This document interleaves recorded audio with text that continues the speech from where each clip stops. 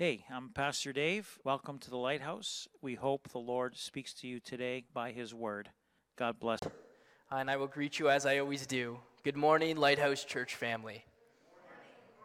So last week when we gathered, I expressed my sincere excitement about being given the opportunity for the first time to speak on consecutive Sunday morning services.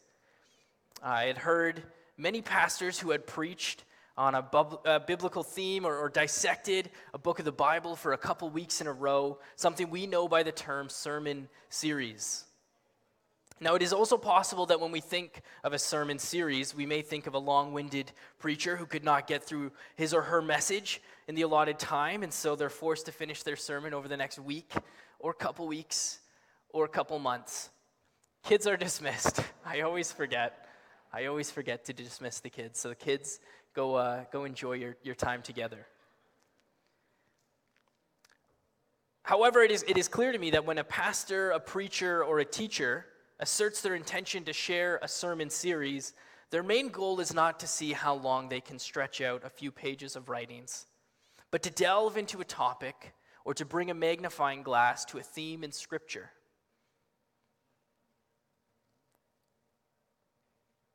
They most often feel urged by the Holy Spirit to illuminate these themes, these topics to the congregation. And often these messages are timely, informative teachings that help bolster the entire body of believers around a thought or a goal. And it directs the church to respond to the word accordingly. Take, for instance, Pastor Dave's sermon series from this year, The God of the Harvest. This was intended to direct the believer to view God's heart for evangelism and salvation of the unbeliever and align themselves with his desires, to be united in the purpose of being laborers in his vineyards, especially in the last days. I've heard many sermon series, and as a pastor who is new to this thing of formal ministry, it felt like a feather in the cap of many preachers and teachers that I was finally being afforded. After all, it's hard for somebody to speak on the same theme once every 6 weeks while still retaining the church's congregation's interest. And even if that series was only a 2-part mini-series, you will not take this away from me. This is a series. And so now, after being directed by Pastor Dave prior to last Sunday's service to consider centering on this concept of membership, being that last week was our membership acceptance service, I had shared with him that the Holy Spirit was already prompting me to look into a passage in 1 Corinthians around that very theme. You must know that whenever I speak, Pastor Dave provides me with the freedom to share that which the Lord puts on my heart. And whenever Pastor Dave tells me to consider a certain theme, he always finishes by reminding me of the same thing. And so he will come to me and say, with the worship or membership acceptance service being next week, you may want to consider sharing around the theme of membership. Just a thought. But as always, if you hear from the Lord, go with that. And not by coincidence, it almost always lines up with the word that God has already said in my heart. And last week, that word which was given and subsequently preached was centered upon the theme of the body of Christ. One body which is built up of many parts, or as we learned, as Paul states, many members, each filling their role to the benefit of the whole of the body, and ultimately doing their part to the glory of God. Notably, this word was also in line with the word that was provided to Pastor Dave for 2023, being all that we can be to the glory of God.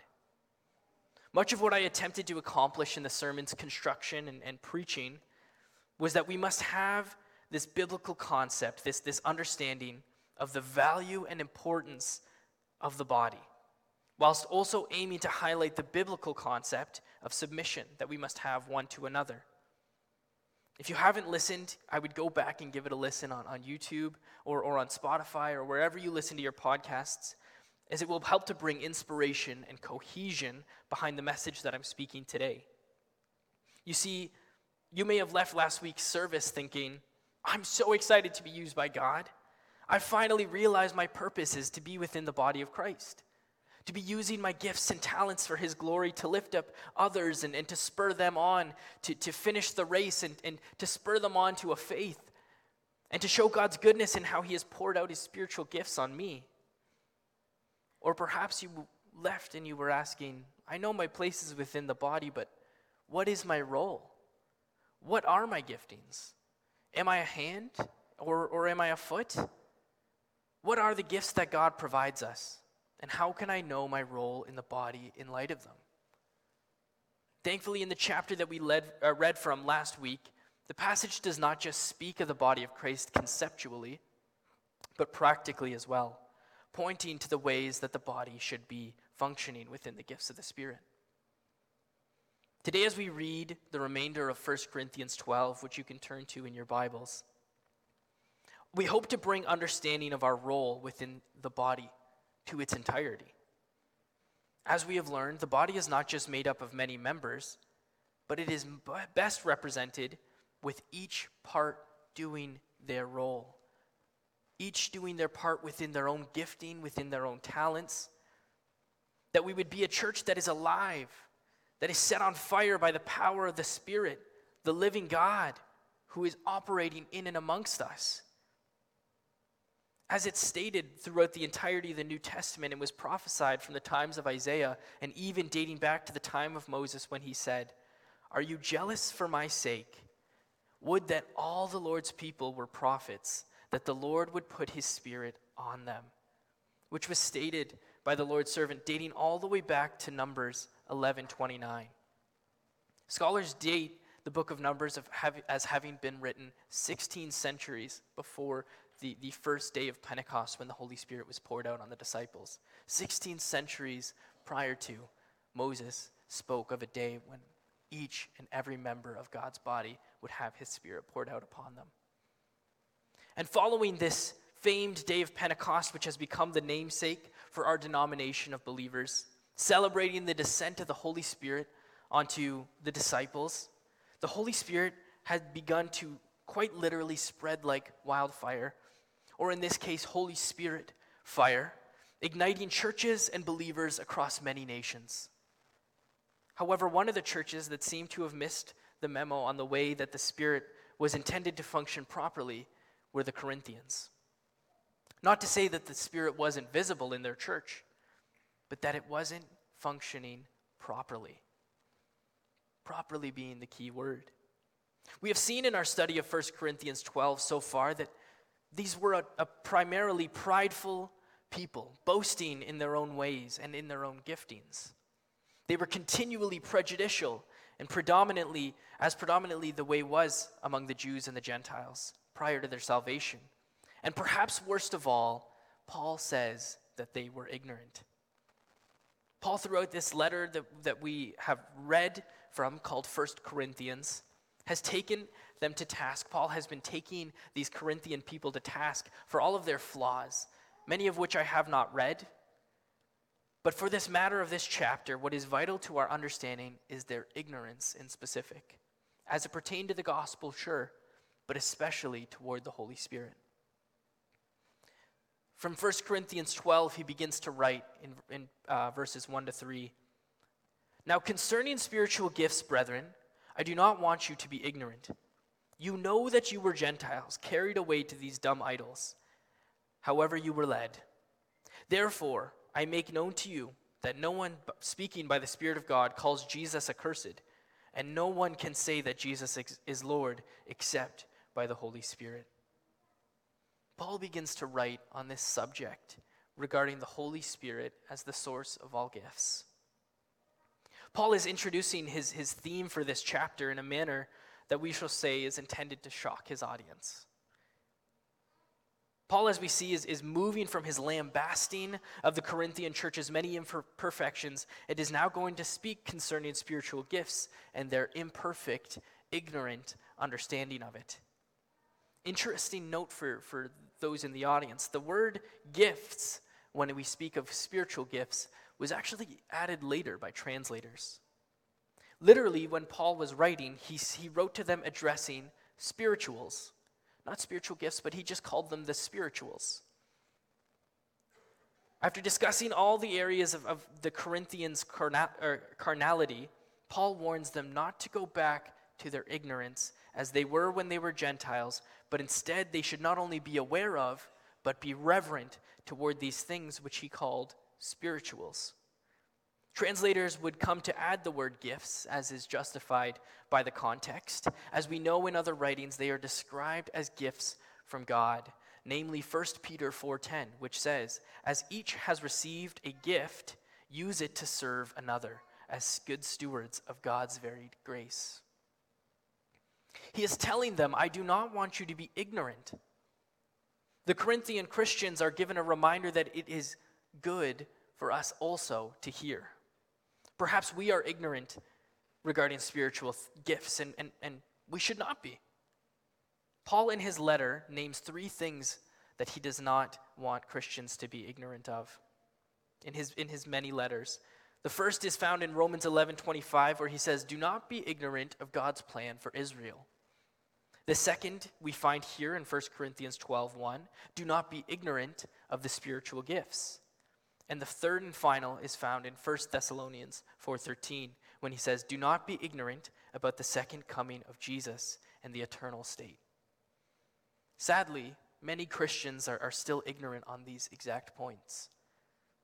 Hopefully, by addressing the second of these 3 today, we can grow much closer to an understanding of the spiritual gifts that God provides to his people and their importance in understanding our role within the body. Paul writes, "You know that you were Gentiles carried away to these dumb idols." First of all, ouch, Paul. Ouch. Not precisely politically correct language that we would hear today in 2023. But Paul wasn't aiming to be politically correct. He was aiming for shock factor. He's saying, hey, remember how stupid you were when you used to go to those idols that people told you to go and praise and worship? Let's try to avoid that this time around, huh? How about we get educated on the things of the spiritual? Paul wanted the Corinthian Christians to remember that their past of pagan idolatry did not prepare them for an accurate understanding of spiritual gifts.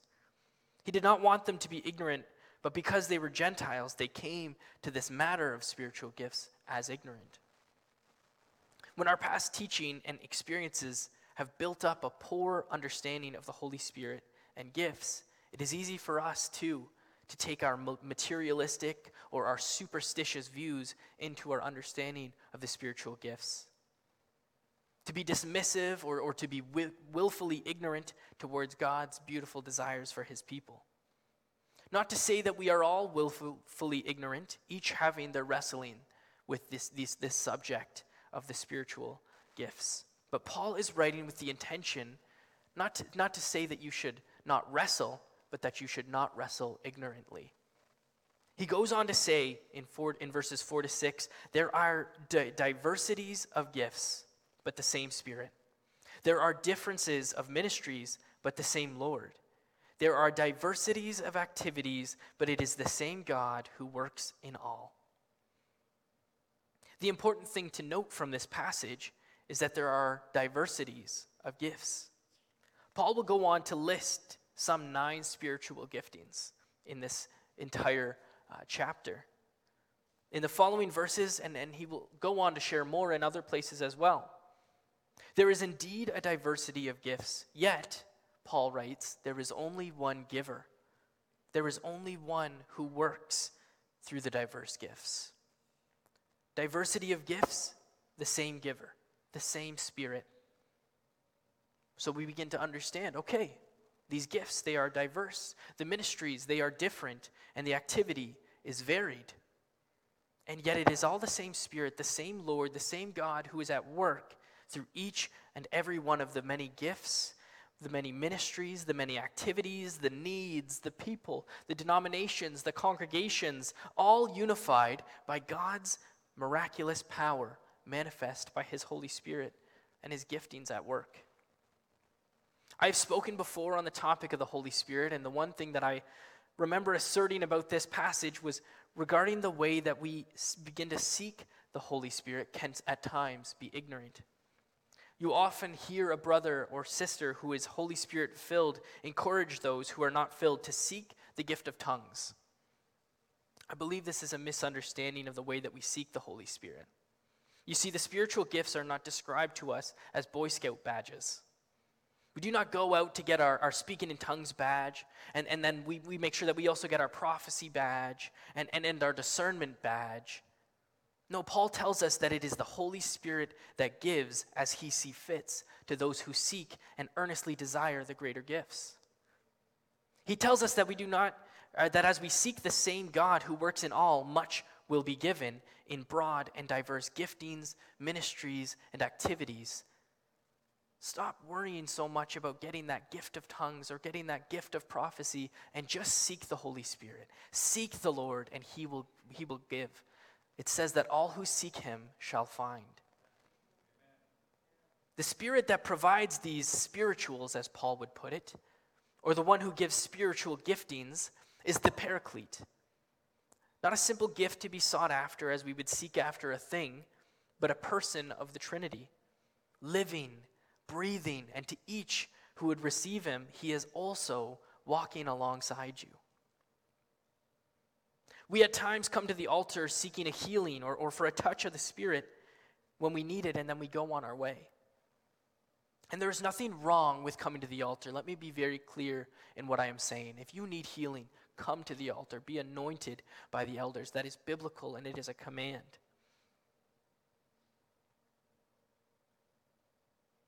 But I called the Holy Spirit by name, given in Scripture by Jesus. This name, Paraclete, is the one who walks alongside you always. Not just at that altar, not just in that time of prayer where you need to receive that gift. He goes alongside you in life. He advocates for you to the Father when you have no words to speak and no leg to stand on. We must stop being ignorant toward the Spirit and his gifts by going about seeking for his gifts as a byproduct of simple faithful prayer, and we must begin to seek him in faithful relationship.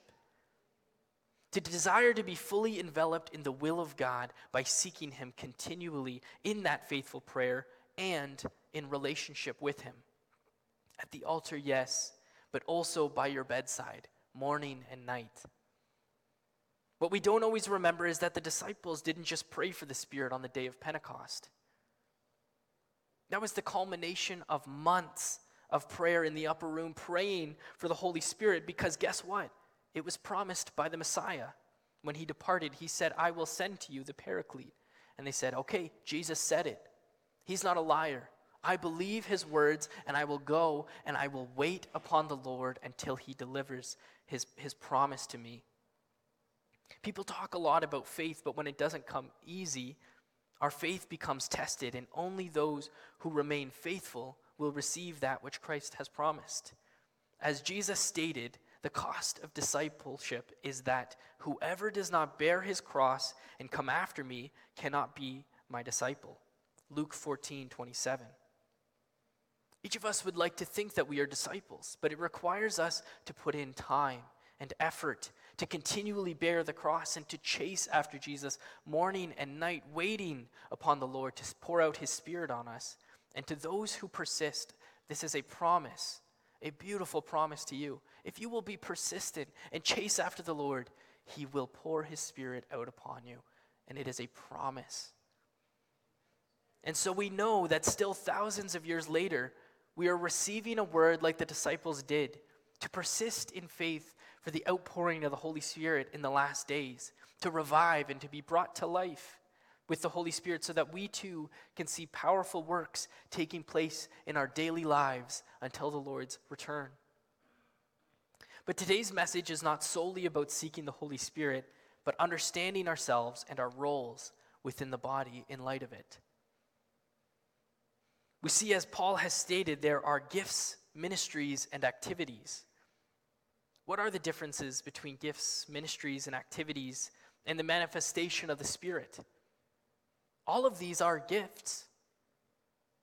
Some gifts are activities, miraculous events or outpourings at a particular time and place. Some are ministries, standing offices, positions in the church, leadership roles, opportunities that are given to begin to serve in your local church. What Paul is addressing within these concepts of gifts, ministries, activities, prefaces the Corinthian church's tendency to be self-seeking.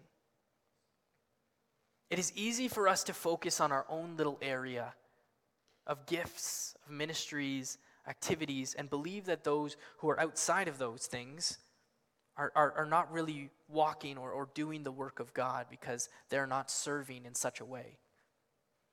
Yet the one God has a glorious diversity in the way he does things.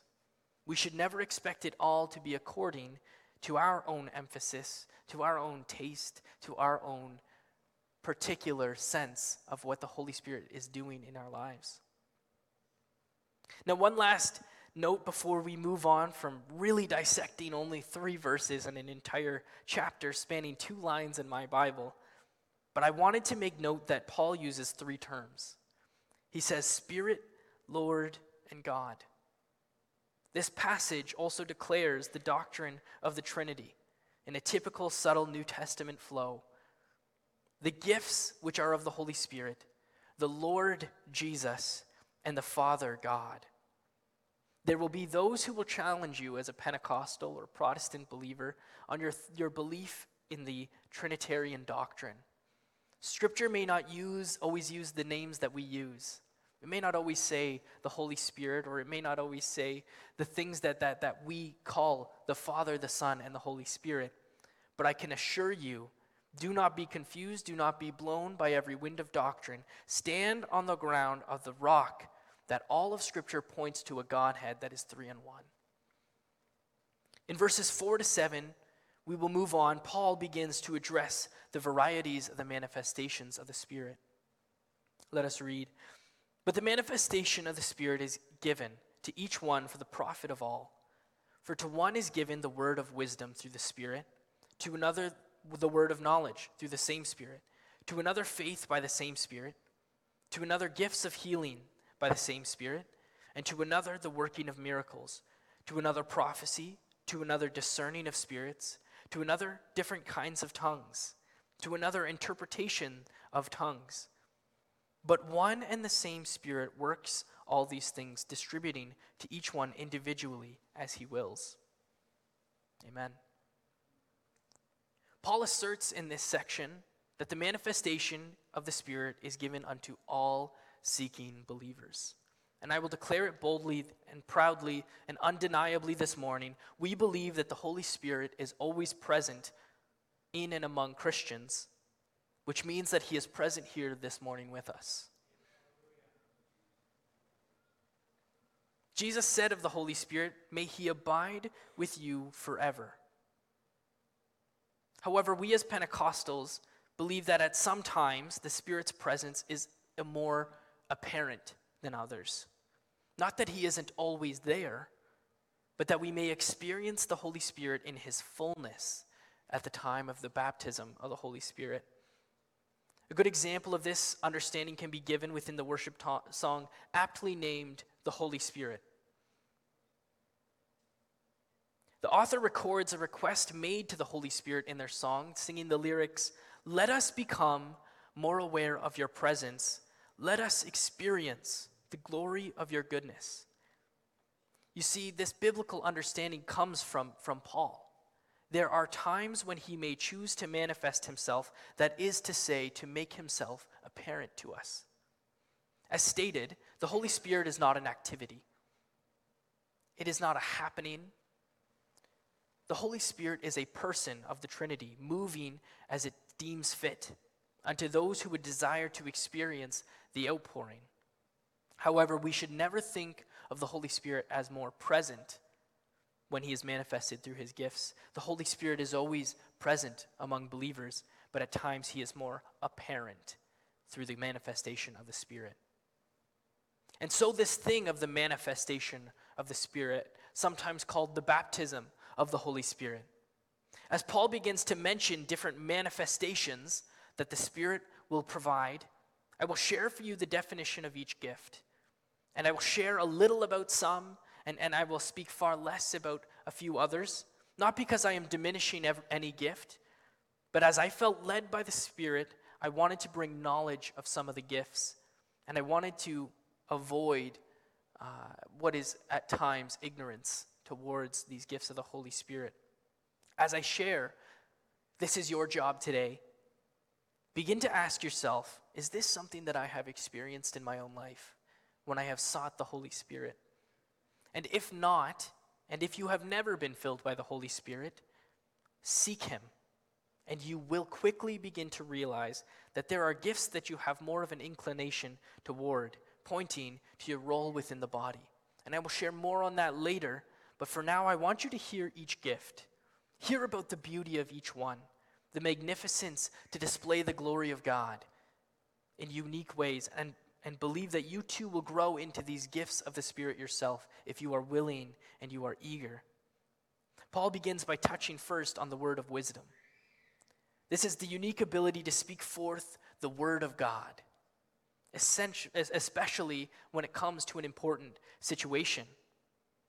This is shown in both Stephen and Paul, versed in Acts 7 with Stephen, then Paul in Acts 23. They each stand before the Sanhedrin, a group of the religious elite, which is made up of Sadducees and Pharisees. And we see these moments when God provided the words to his servants to dispel their prideful arguments. This is a word of wisdom. Jesus displayed this perhaps more often than any in Scripture, dispelling lies and leading questions that were intended by the Pharisees to cause him to stumble, and he answered perfectly with a word of wisdom that came from the Lord.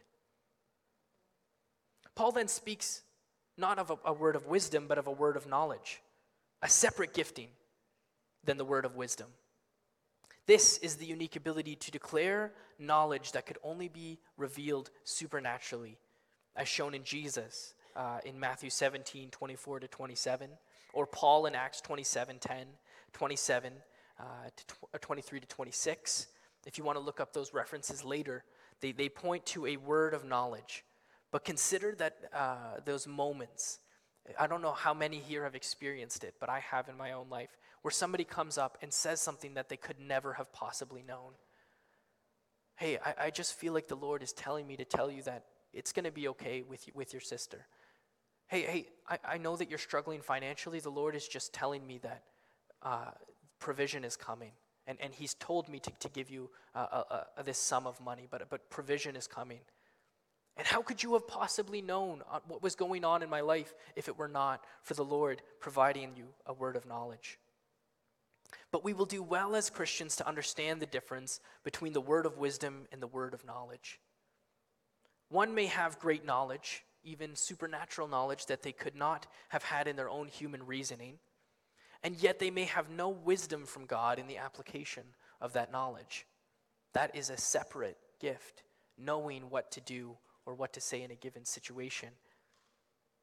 As well, we must always use discernment, which is another of the spiritual gifts, whenever we receive a word of knowledge, remembering that God is not the only source of supernatural knowledge. Even if a word is true, it does not mean that it is from God, and it does not mean that the one who is speaking is truly representing God. And so you must have spiritual discernment, which comes from the Holy Spirit, the testing of spirits to know this is from the Lord, or this is not of the Lord. Paul goes on to write about also the gift of faith. Though faith is an essential part of every Christian's life, the gift of faith is unique. It is the ability to trust God against all circumstances. My favorite of these instances is I often reference Peter when he walked out of the boat onto the water toward Jesus, that against all human reasoning, he had the faith in God to know that he could step out onto those waters and his Lord would keep him safe.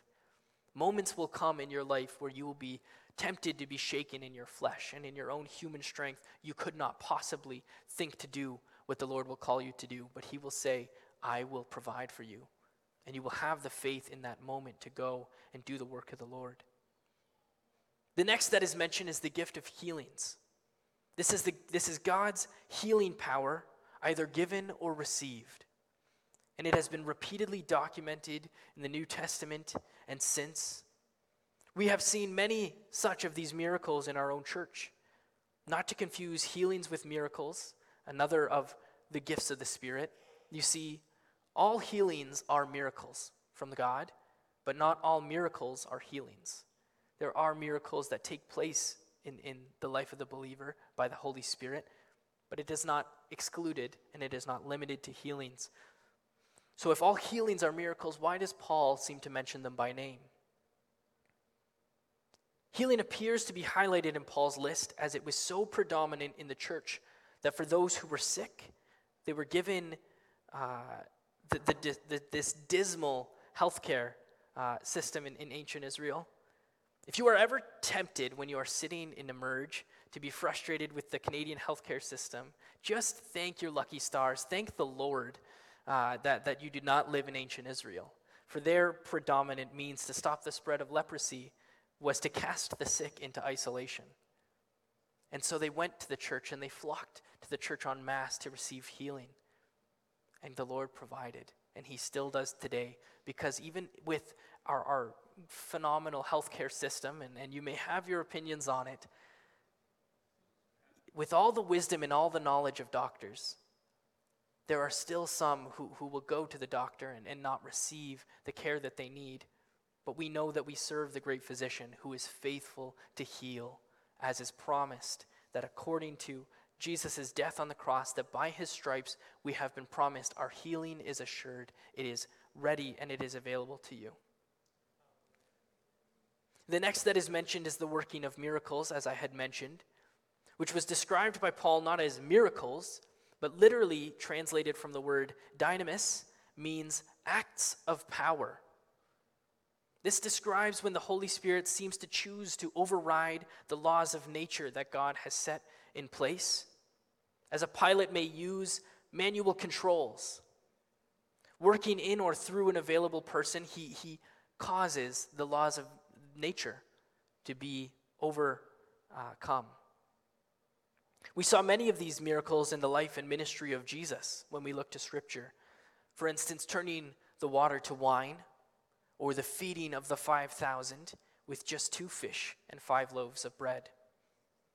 Now, I want to make a note on these 3 things: the gifts of healing, the working of miracles, and the gift of faith. They often work in conjunction. These things are not done on the whim of an individual. For who could ever think, I will put my rod into the sand and I will cause the sea to split, if they were not given first the gift of faith to know, I will take care of each and everything? Who would come with just 2 fish and 5 loaves of bread and say, I will feed these 5,000? They are not done on the whim of an individual, as if the power to heal or work miracles was at their permanent disposal. Instead, they operate as an individual prompted by the Lord and given faith to perform such a work. Paul goes on to write of the gift of prophecy, the telling forth of God's message in a particular situation, always which is in accord to his word and to his current work. Sometimes this has the character of foretelling the future, as in Acts 21:10-11, Acts 27:21-26. Now, oftentimes people who believe this miraculous gift has been removed from the church wish to define Paul's writing on prophecy as preaching. This is common. This is a common belief among some Christians, but let me assure you now, it is inaccurate. There is a Greek word for preaching and a Greek word for divinely inspired speech. There are 2 words. So why would Paul choose to use the latter? Paul uses the word for divinely inspired speech. He does not use the word preaching. Although good Spirit-anointed preaching will often use the gift of prophecy, it is inaccurate to define prophecy as good preaching. The next he speaks of is the discerning of spirits, which I mentioned earlier, the ability to tell the difference between true and false doctrine, and between what is of the Holy Spirit and that which isn't. Satan appears as an angel of light, Paul says in 2 Corinthians 11:14. He deceives with a false tempting message, says Genesis 2:16, 3-5. There can be lying spirits in the mouths of those who would come as prophets, says 1 Kings 22:21-23, and 2 Chronicles 18:20-22. Satan can speak right after God speaks, says Matthew 16:23. Sometimes people who seem to say the right things are really from the devil, says Acts 13. It is important for us that we should test the word of God according to Scripture and according to the discernment that is provided by the Holy Spirit. For we know, according to the word of God, the devil will try to infiltrate the church with false teachers, as is written in Jude 4. How we need the gift of discernment in our church today, that each would be provided with the Holy Spirit to know that which is of the Lord. Now I'm going to touch on this topic for quite a while, because this is the gift of tongues that he speaks on next, something that is so widespread across our denomination, and yet there is such little understanding. The gift of tongues is a personal language of prayer which is given by God, whereby the believer can communicate with God beyond the limits of knowledge and understanding, according to 1 Corinthians 14:14-15. Language is an agreement between parties, where it is agreed that certain sounds represent certain objects or certain ideas so that two may come to an understanding.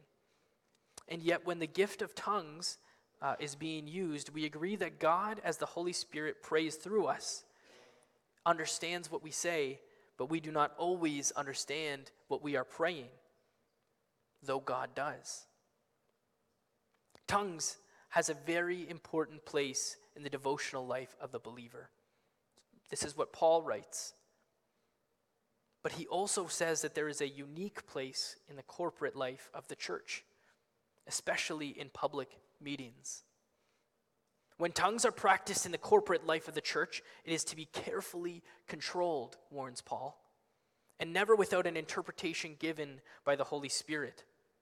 But we know that the gift of tongues is intended for the believer to have communion with God personally, to be edified and to be built up by his Spirit. That is the intention of the Holy Spirit, gift of tongues. The gift of tongues is for the edification of the individual, but there is a unique application in the church. Many people believe that the gift of tongues died with the apostles. That is a very, very common thought among believers. Curiously, many of those who define the gift of tongues as merely the ability to speak in other languages for the purpose of spreading the gospel in other languages, which did happen. There are two terms. They are called glossolalia and xenolalia. One for speaking in the tongue of man, and one for speaking in the tongue of angels. When you speak in the language of another, you may not understand it yourself, but it is God speaking through you in order to share a message with an individual. But far more often, when we think of the gift of tongues, we are thinking of xenolalia, the gift of speaking in angelic tongue. But that need has not changed one bit in these days of the apostles. Instead, the Bible clearly says that the gift of tongues is meant for an individual's communication with God, not with man, as stated later in 1 Corinthians 14:2, where Paul writes, "For one who speaks in a tongue speaks not to man, but to God. For no one understands him, but he utters mysteries in the Spirit." You see, even on the day of Pentecost, we must begin to recognize when the disciples spoke in tongues, they were not preaching to the crowd. Peter would be capable of preaching in the Greek language, which was common to all who would be there. Rather, what we recognize is they were praising God, speaking in their own tongues the wonderful works of God. And the crowd at the day of Pentecost heard the disciples excitingly praising God, and they began to mock them as though they were speaking gibberish. Often those who speak in tongues today are mocked by those who deny the gift with the accusation that, again, they are speaking in gibberish. But Acts 2 is wrongly used to support this, because Acts 2 tells us that those that speak in tongues on the day of Pentecost, they were speaking intelligible languages understood by others, but it does not tell us that all of the 120 or so tongues, spoken languages, could be understood. We should not assume that those who were immediately understood by the bystanders spoke gibberish. as tongues are referred to with derision. They may have praised God in a language completely unknown yet human. What would the language of the Aztecs have sounded like to the Romans? Or in a completely unique language given by God and understood by him and him alone? After all, communication with God and not man is the purpose of tongues, according to 1 Corinthians 14:2. The repetition of simple phrases, unintelligible and perhaps nonsensical to the human bystander, does not mean such speech is gibberish, and I can assure you of this today. Praise to God may be simple, repetitive. It is a part of the whole dynamic of what tongues is intended to be for the edification of the believer. That when you speak and you praise God, at times I find that I run out of words to give him glory. And I'll say the same thing again and again and again. God, hallelujah, you are good, you are worthy, you are powerful, you are magnificent. And then I begin to repeat myself, because I can only come up with so much to give glory to God. And yet he gives me, by the Holy Spirit, the work of the advocate, the one who gives me words to speak when I have none left, and the one who gives me a leg to stand on when I don't have one. That he advocates to me to the Father, and that he provides me with words to give worship that is glorifying and edifying both to my body and to the Lord. But I told you that there is a specific purpose for tongues when it comes to the church. And this is when Paul speaks of the gift of the interpretation of tongues. This gift allows that gift of tongues to be of benefit for those other than the speaker, as they are able to hear and agree with the tongue speaker's words to God. This is most commonly spoken of in Scripture for instances in which the gift of tongues is given during a time of church gathering. Paul states later in his letter to the Corinthian church in chapter 14, "In the church I had rather speak 5 words with understanding, that by my voice I might teach others also, than 10,000 words in an unknown tongue." You see, this is due to that Corinthian church and their ignorance, their misunderstanding of the Spirit, that they would begin to babble. They would begin to speak each in heavenly languages and angelic languages, much to the confusion of unbelievers and new believers. He did not mean to say that you should not speak in tongues in church to diminish the gift of interpretation of tongues, but to emphasize the practice of the interpretation of tongues, which often correlates with prophetic words given by God to be interpreted before the entire church to receive it as a whole, or for the purpose of the edification not just of the individual, but the edification of the entire body, that when one is worshiping God with these angelic tongues, they are being edified and they are being filled by the power of the Holy Spirit, and they are operating in the gift of the Spirit. But rather than have just one be edified, the gift of interpretation allows each to know what is being spoken and being glorified to God, so that we may all benefit and we may all be edified. This is what Paul is trying to tell us. Speak with understanding. Speak in tongues, but provide interpretation that we might all be edified one with another. Paul closes this section with the assertion that the Holy Spirit distributes to each one individually as he wills. Sometimes, in fact, much of the time, if not almost always, I find in my own life, the will and the wisdom of God is different than my will and my own wisdom. It is stated in Isaiah 55:8, "For my thoughts are not your thoughts, and neither are my ways your ways, declares the Lord," in Isaiah 55:8. We should never assume that the gifts of the Spirit are distributed as we would distribute them. Why would Paul write this? You see, often we assume spiritual gifts are given because a person is perhaps especially spiritually mature, or perhaps they have closer relationship with God. But this, Paul writes, may not be the case at all. We should never assume that giftedness, when it comes to the gifts of the Holy Spirit, is connected to maturity. God can and does, for his own glory and purpose, distribute gifts to those that are not especially spiritually mature, those that are not necessarily always close to them. How do we know this? Look to Scripture. Look at the ones that he chooses. He chooses the least of these so very often, not to show or demonstrate. Look at the faith of Moses. When he went to the burning bush and he led the people out of Israel, this was the least of these. This was a man who could not speak, for he had an impediment in his speech. This was a man who was not a born leader. This was a man who said, "Choose my brother, not me." And God chose him intentionally to reveal his own glory, that to each who would see the works of Moses, they would not know the goodness of Moses, but they would know the glory of God. This is what Paul is trying to tell us in this section.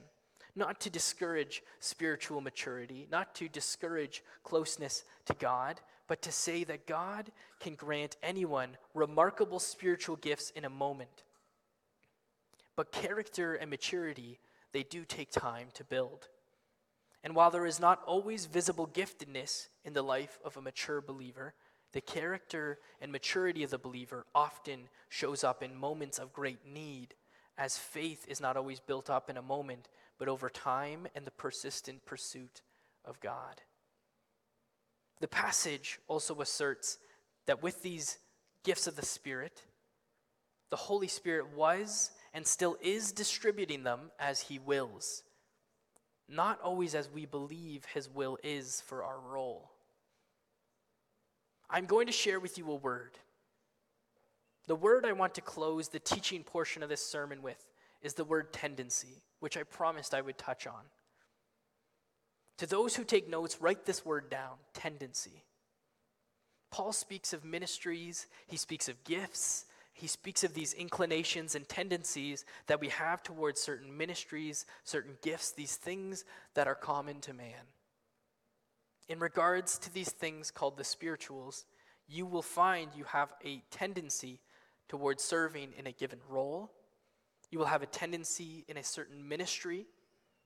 You will have a tendency with the spiritual gifts that you find you have a strong affinity toward. I can assure you right now, this is not a bad thing. This is not a misunderstanding of the spiritual gifts. This is not a misunderstanding of our relationship with the Holy Spirit. Paul is telling us clearly, for each have a part to play in the body of Christ, but we do not limit ourselves to those tendencies. We do not limit ourselves simply by our understanding of our part within the body. He distributes as he sees fit. You do not say, well, no, I'm more of a prophecy and interpretation of tongues kind of guy or gal. If you need a healing, you got to go find Clarence. Or if you need a word of wisdom, you better go find Ange. Those are their tendencies. Those are their parts. No, that is not what Paul is trying to tell us. Rather, make yourself available to the Spirit of God and see how he deems fit to bestow his loving power upon you. As the ministries and spiritual tendencies are not the exclusive limitation of the gifts, Paul is teaching that the true gifts of the Spirit are opportunities to see how he will use his loving power in and through you. That is the true gift of the Spirit, that we would even have opportunity to be used by God. Those ministries, those opportunities, those activities, the things that he speaks of, each are a gift from the living God. Humbled we stand before the God of all creation who says, I will use you. If you see fit to look to me, I will use you. The body of Christ begins to see his loving power manifest in your life the more you make yourself available to him, a member of his body to which he is the head, saying, go, be the hands, be the feet. Well, God, I'm more of an ear, I'm more of a nose. I will use you. Be available to me. We spent most of last week delving into verses 12 to 26, and so I will use today verses 27 to 31 as my benediction this morning to you all. just as Paul did to bookend his word on the body of Christ. He says in verses 27 to 31, oh no, I haven't written it down, and I don't have my phone on me. You got it? Perfect.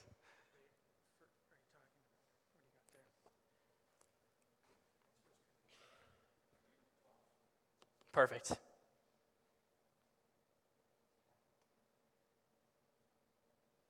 He says in verses 27 to 31, let this be my benediction to you. Now you are the body of Christ and members individually. And God has appointed these in the church, first apostles, second prophets, third teachers, after that miracles, then gifts of healing, helps, administration, varieties of tongues. Are all prophets? Are all apostles? Are all prophets? Are all teachers? Are all workers of miracles? Do all have gifts of healing? Do all speak with tongues? Do all interpret? But earnestly desire the greater gifts, and yet I show you a more excellent way. You say this is an interesting benediction. The answer to that question more than likely is no, or is it yes? Your spiritual gifts and where you fit in the body of Christ is appointed by God. Instead of saying, I am not blank, we should rejoice in the gifts that God has given us to use. Each are unique. None are like the other. Being spiritually gifted to help administrate is not inferior to the gift of teaching, nor is your place in the body of Christ less significant. Without each one, without each role, the body ceases to function at its highest capacity.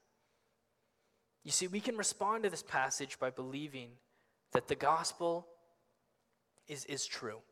We can respond by believing in the gospel of Christ and repenting of our sin, of overvaluing or undervaluing ourselves, by assuming that our place in the body of Christ is significant or insignificant. We can begin to respond to this gospel by instead assuming our place in the body of Christ, a member among many, each making up the whole. For if Jesus truly died for the forgiveness of sin, for any who'd placed their faith in him, this means that you and I are brother and sister. That we may be people who are very different from one another. You may look at me and think, I'm nothing like that person. Or perhaps you look at me and you see yourself. Regardless of whether we are alike or different, Jesus has made it clear that we are sons and daughters of Christ, and Paul is telling us we are family. You have a place in this family of faith. You are not unessential, and you are not so essential that everyone else around you is any more or less important. Each have significance to the living God. What you bring to the church is a gift that you receive from God, not something you earned. For God can take these gifts away in a moment. However, what Paul is really getting at, we can also respond by joining that church as a member, as a part. Instead of casually attending church, I encourage you, get connected. Be committed to that which the Lord has for you. For those who are not members, go through that membership process, for it's not about the tedium of signing papers and attending seminars. It is about becoming one with the fold of the church gathering. And perhaps you became a member long ago, and you're only now realizing the opportunity that has been afforded to you when you signed those papers many years ago. You are given the opportunity to become one with the fold of the church gathering, to partake in the fellowship of the saints. Get involved with our small groups. Get involved with the church ministries, serving the kingdom of God alongside your brothers and sisters. As we are in relationship, these things that seem formal become the things where we have opportunity to be one with one another, to exhort one another on, building one another up in faith. And finally, this is my prayer to you. I pray that you would come to know and adore your role within the body of Christ. That you would find places where you can love and you can serve one another, the believer and the unbeliever. That you would see how your giftings have been given to God by you for a specific and unique and beautiful purpose. Amen? Amen. Hey, thanks for joining us. We hope you enjoyed the sermon. Just want you to know you can find full live stream services on our website, lighthouseniagara.com.